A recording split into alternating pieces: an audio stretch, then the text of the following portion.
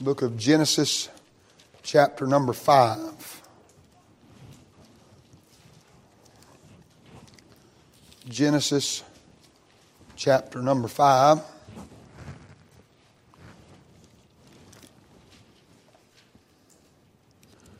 And I want to read some verses in chapter 5 and one verse in chapter 6.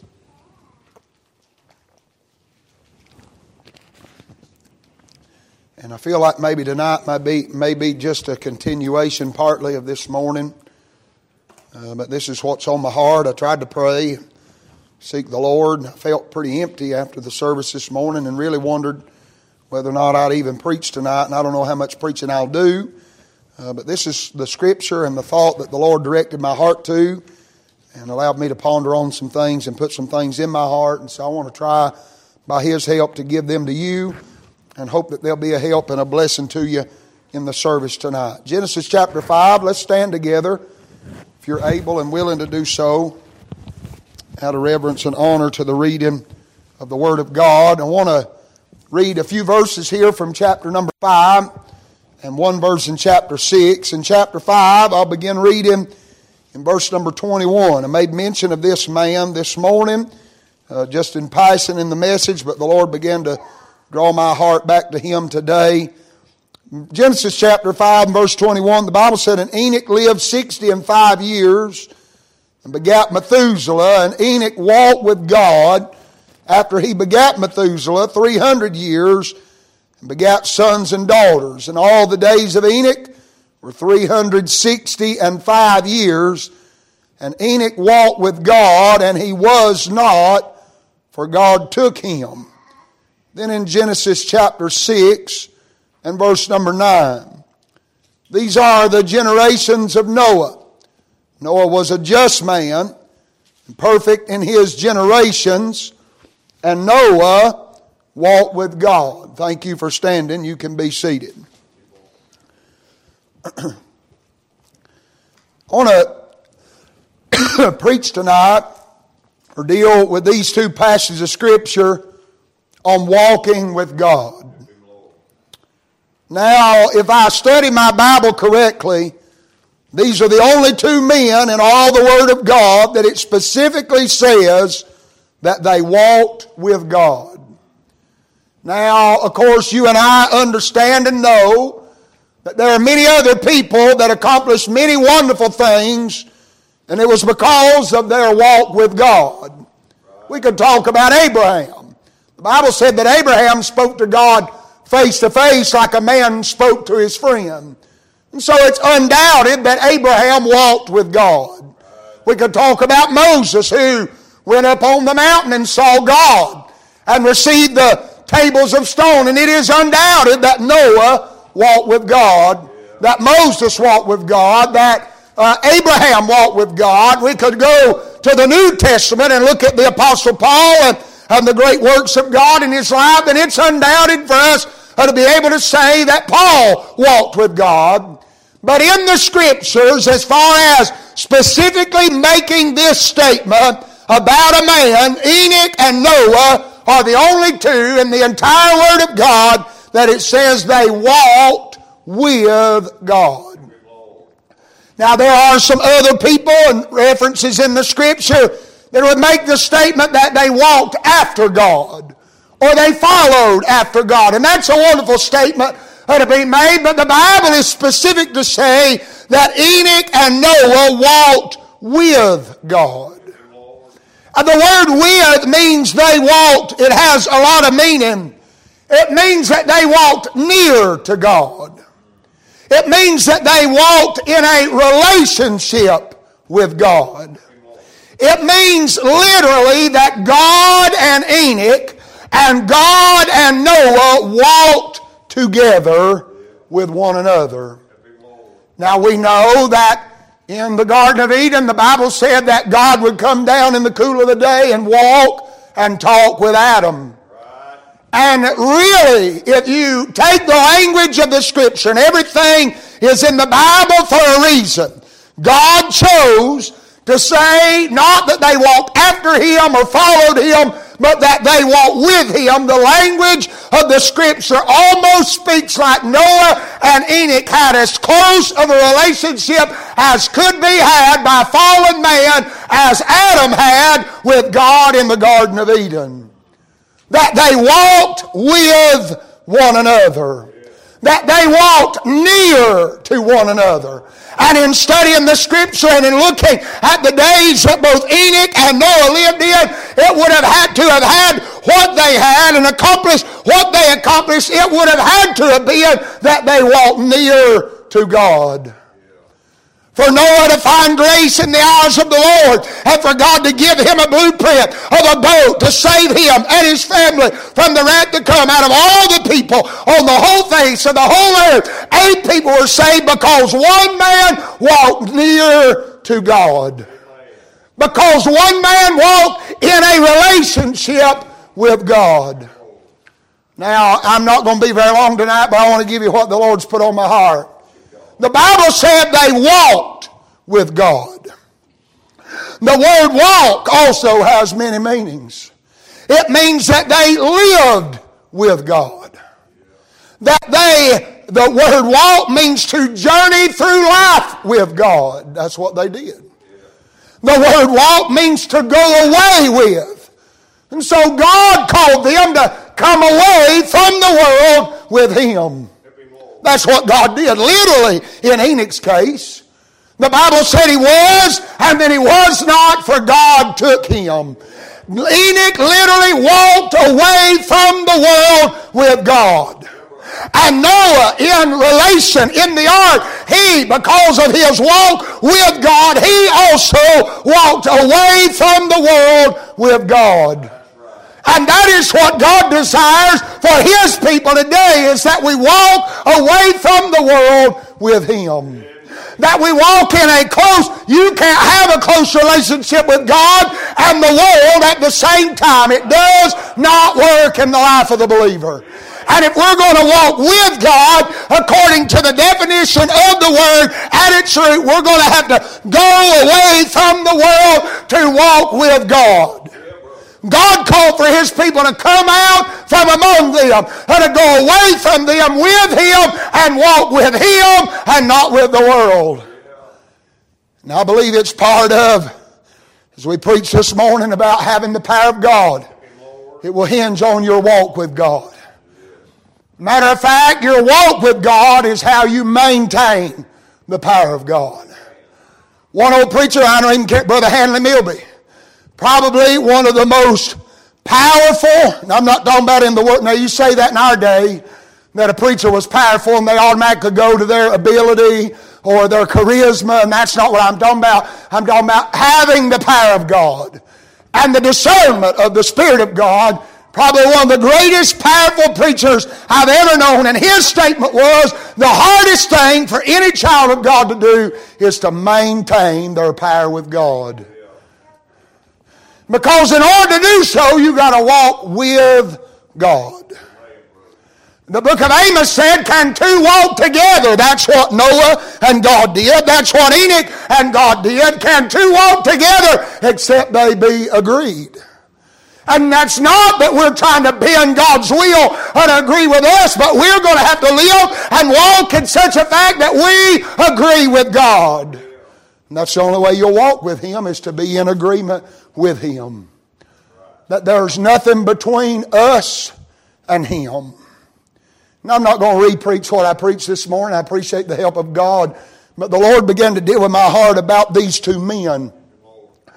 And other preachers can preach it however God deals with them about it. But I felt the Holy Ghost dealing in my heart to look at their names. Always in the Bible, names are of importance. They tell us something about the individual.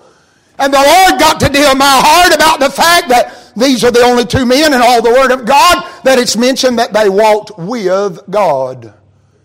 So I think we can learn some things from Enoch and Noah.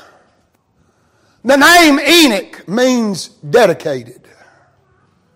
And if you're going to walk with God, you're going to have to be dedicated. It's going to take dedication in the house of God to walk with God. Your Your attendance in the house of God is important to your walk with God. It is a near impossibility for you to walk with God and not attend faithfully the house of God. Now I understand that there are circumstances, medical circumstances, that hinder many people. I understand. I'm not preaching about that. I'm talking about if you have the ability to be able to be in the house of God, to assemble together, it is a sheer impossibility for you to maintain your walk with God and forsake the assembling of the house of God. This is where we draw our strength from. This is where we get exhorted.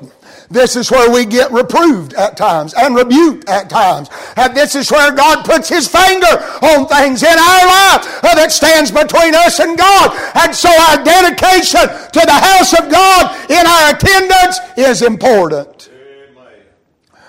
But then I'll say it's not just about showing up at the house of God, but your participation in the house of God is important. Many people treat the house of God like it's just something to check off their list. We come to the house of God because it's Sunday, check that off. We can sleep a little better at night, get up on Monday, forget everything that went on in the house of God. Matter of fact, the majority of people have done forgot what went on by the time they walk out the door and never give it a second chance, a second thought. It's because they were there in attendance, but they weren't there in participation. They were there in body, but they were not there in spirit. And we've got many people in the house of God that are that way. They're just there to be there, and they don't know why they're there, and they're not there, even though they look, the shell of them is there, but they don't get any help, they don't get any strength, they don't draw any help together, they don't fellowship, they don't commune, and nothing goes on, and they walk out the door probably in worse shape than they came in. And so it's important to be dedicated in our participation. I'm not talking about coming in and just drumming up something. You know me better than that. But if you come in the house of God, we ought to engage in what God's doing among us. Our spirit ought to hook up at times with what God's doing. I understand we're not on the rafters all the time. I understand there are times that I walk out of the pulpit it's just us tonight. I'm real transparent. There are times I walk out of the pulpit and I think, what a mess. I just miss it. Or I don't have what I would like to have, or it doesn't reach where I'd like for it to reach. And I understand all that. But every now and again, when God passes by, your spirit ought to hook up with what's going on. And if it doesn't, I'd investigate further what's wrong with me. It's not that there's something wrong, and there are plenty of times that the blame lays on me. I'm not saying that. There are plenty of times I miss it. I'm human. I'm going to miss it. And if you could see inside my heart and inside my mind, after I miss it or after I feel I failed in a service, you would understand a little more about what I'm talking about. It's such a grief to me, and I agonize over it, and I have to come to the place that I take the instruction of Paul. We just have to forget the things that are behind and reach forward, but all that is before. We can't live in the past. It does grieve me, and it does bother me, but I can't let it hinder me. We got to go on to the next service. But when God gets to moving, like He did this morning, like He did last Sunday morning, and your spirit can't ever hook up with what's going on inside the house of God, there's a problem. And the problem's not with the preacher, and the problem's not with the church. The problem's in you. And I don't say that hatefully or meanly, but that's the reality. Our spirits are all of the same. If you're saved, the same Spirit lives in you that lives in me, and His Spirit bears witness with our spirit that we are the sons of God. That means when His Spirit's moving, my spirit hooks up with His Spirit, and your spirit hooks up with His Spirit. And so because we are both bearing witness with His Spirit, then we are bearing witness with one another as well. Now that's not in there in that language. I've heard people misquote that all my life. They say our spirits bear witness together. That's not what the Scripture. My spirit doesn't necessarily bear witness with your spirit, but because His Spirit's in you and His Spirit's in me, then our witnesses both bear witness with His Spirit, and there becomes a common bond and a common link between us that we are the sons of God. That's how it works. And there's no other witness, and there's no other spirit that if you're saved, there's no other spirit that spirit living inside you will identify with but His Spirit. And we got a lot of spirits in the world, but they're not all. There's only one Holy Spirit. John said in his day that the spirit of Antichrist doth already work. He said, even now are many Antichrists in the world. He said, hereby know we the spirit of truth and the spirit of error. So there's a true spirit and there's a false spirit. And there's a whole lot of people hooking up with a false spirit because they have a false spirit inside them. That's right. But only those who are born again and have the true spirit living in them will hook up with His Spirit. And so it's important, our dedication to the house of God. But we can't stop there. We are in the situation that we're in the church world today because we've raised a generation majoring on four-wall Christianity. We've raised a generation and preached to them that all there is to being a Christian is coming to church, and that is the furthest from the truth. Christianity is not a Sunday morning thing that we put on like a coat and take off when we go home. Right. And if you can do that with your salvation, then I'd get a real one. Because you can't do that with true salvation.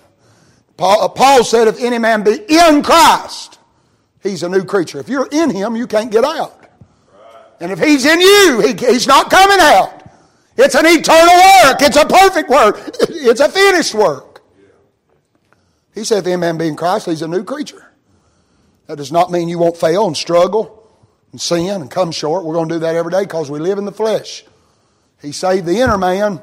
We still live in this body of death. That's why Paul cried, O wretched man that I am, who will deliver me from this body of death? Paul hated himself. He hated his flesh. And we ought to do the same. We ought to do the same. But we can't just be dedicated at the house of God. We got to be dedicated at home. When Monday rolls around, we ought to be as dedicated to God on Monday as we are on Sunday when we're in the house of God. And that's where I believe that pastors, and I'll preach it to myself, I believe that's where many pastors have failed in this generation, is we've majored on church attendance more than on faithfulness outside the house of God. And the reason that many have, and I'm not saying all of them, but the reason that many have majored on church attendance is it feels good to have a house full. But what good is it to have a house full if they're the same when they go out as they were when they came in? What's good in having a house full if Monday they can live like the world and Sunday they can change seemingly who they are and it's not real, it's a fake, it's a false, it's a put on. It's dead religion. Religion's the most horrible thing. I heard a preacher say that the worst thing about our generation is the old man got religious. And that's right. The old man can get religious, make himself feel good, and it's a danger because religion has damned many a person to hell. That's right. And so walking with God, this is not religion that we're talking about. This is salvation. This is a personal walk with God. And a walk with God has to be in dedication. But then I thought about, now I'll be done. I don't know if it's helped you or meant anything to you tonight, but this is what God put on my heart. Enoch's name means dedication. And if you're going to walk with God, it's going to take dedication. But it's not all up to us. We can't do this in our own power. You cannot resist your flesh in your own power. You're going to have the help of God. And so that's where Noah comes in. This is just how the Lord put it on my heart. I know it's simple, but He said, look at their names. Enoch's name means dedication. I'm not here tonight preaching about lazy Christianity. There's no such thing. It's going to take work on your part, but you can't do it all in yourself, in your own strength. Noah's name means rest. Now, Bible rest and our understanding of rest are two different things. When we study the word rest in the Word of God, it means calm expectation. That's the words that are used. To be refreshed. That's the words used in Matthew 11, 28 and 29. Come unto me, all ye that labor and are heavy laden, I'll give you rest. I'll refresh you. I will give you patient expectation. Calm. You're not struggling, trying to fight to make things happen. You just rest in Him and His ability. That's what rest means. When the Lord spoke to His disciples in the book of Mark chapter 6 and verse 31, I think it is, when they were going all about to and fro, and He told them to come apart and rest a while, we would think that He meant come lay down. He said, come and let me refresh you. That's what He wanted to do. It was a spiritual thing, not a physical. They did need physical rest, but it was a spiritual thing. Their spirits were low. They had got so tired that they were being defeated and discouraged. He said, you need to come apart and rest a while. In the book of Hebrews chapter 4, we are told that there is a rest for the people of God. And that word rest means a break from our toils and our troubles.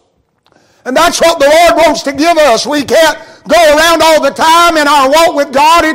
There is a responsibility on our part. There should be some dedication, but we can't expect to go warring in our own power. We're going to have help from God.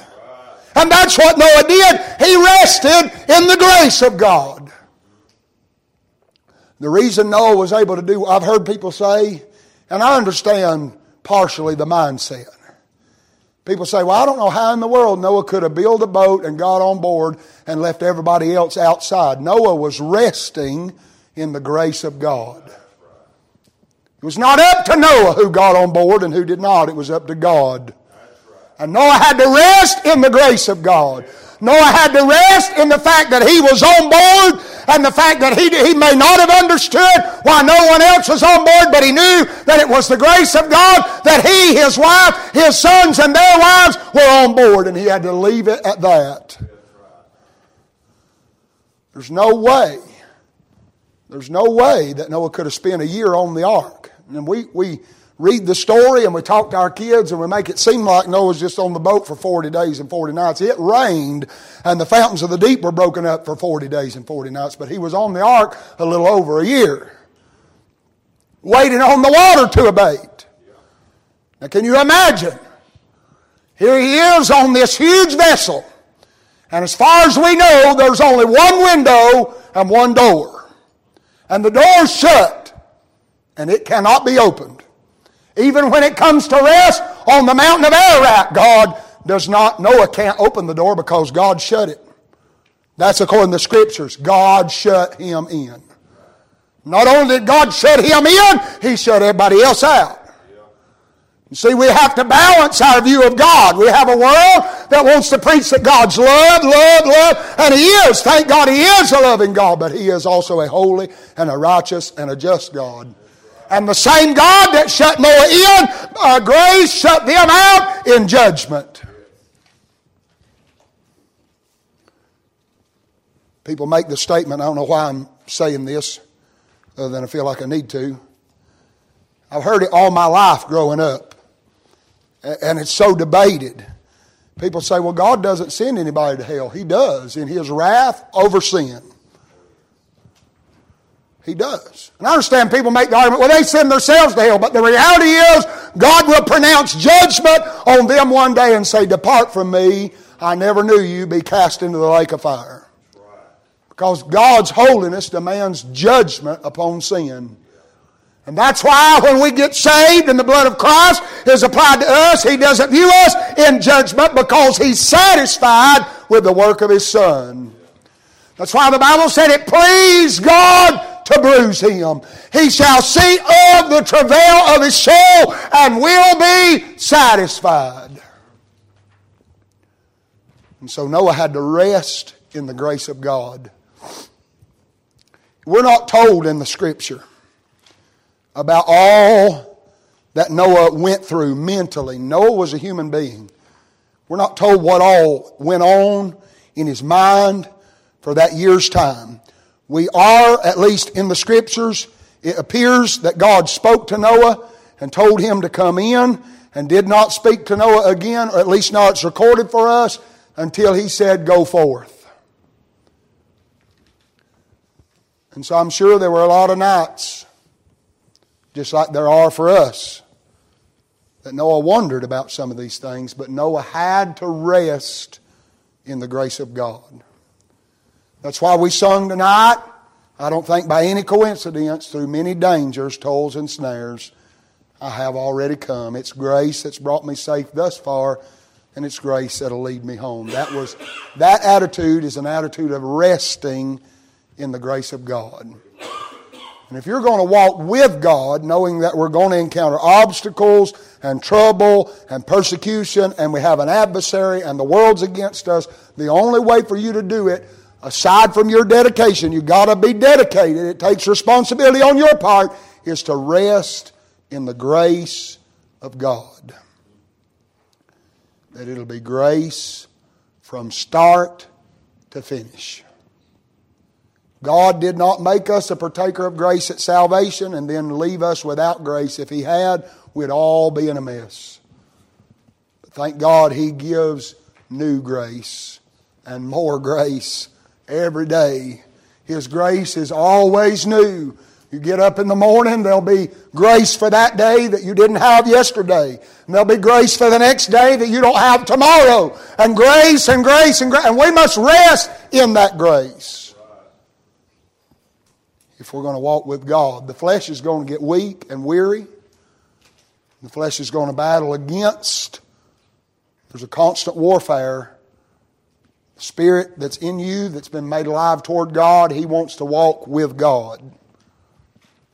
That spirit man, and you'll not convince me any otherwise according to the Scriptures, there's a perfect man living inside you that's created in the image of Christ Jesus.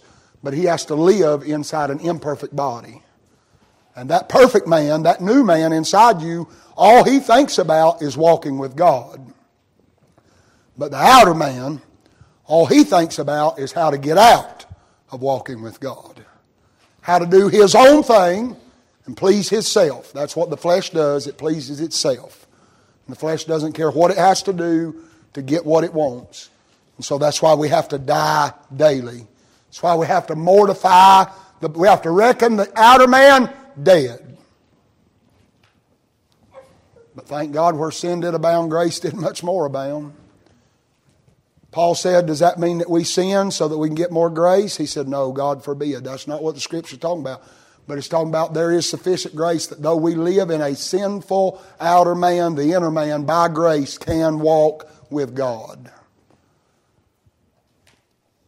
And I thought about, and I'm done, as I was reading through the Scripture today about Noah and all the things that were going on in his time.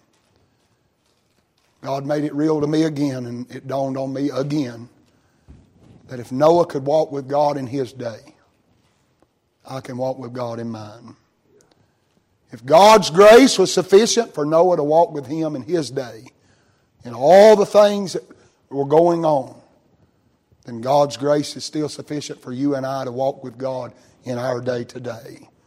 Regardless of what the White House does, regardless of what the Senate does, regardless of what the economy does, there is sufficient grace to walk with God. And I'll promise you, I don't know how many preachers I've heard over my life say, and it's true, and I'll say it tonight and be done. If you'll do your part, God will always do His part. And if you'll be dedicated, there'll always be grace sufficient for you to walk with God if you want to. That's just like we said this morning. This is a want-to thing. It's available for every child of God to walk with God, to step away from the world and walk near to God. It's a possibility for every child of God if you want to. But you're going to have to be dedicated, and you're going to have to learn to rest. And the only way we learn is by the help of God. That's why it's important to come to the house of God and then get instruction from the Word of God through the man of God to equip us to learn to rest. We're constantly learning to rest. It's hard to rest. The flesh wants to do what it wants to do. The flesh wants to take control. The flesh does not like the unknown. But we have to learn to rest in the grace of God. And we may not understand it all.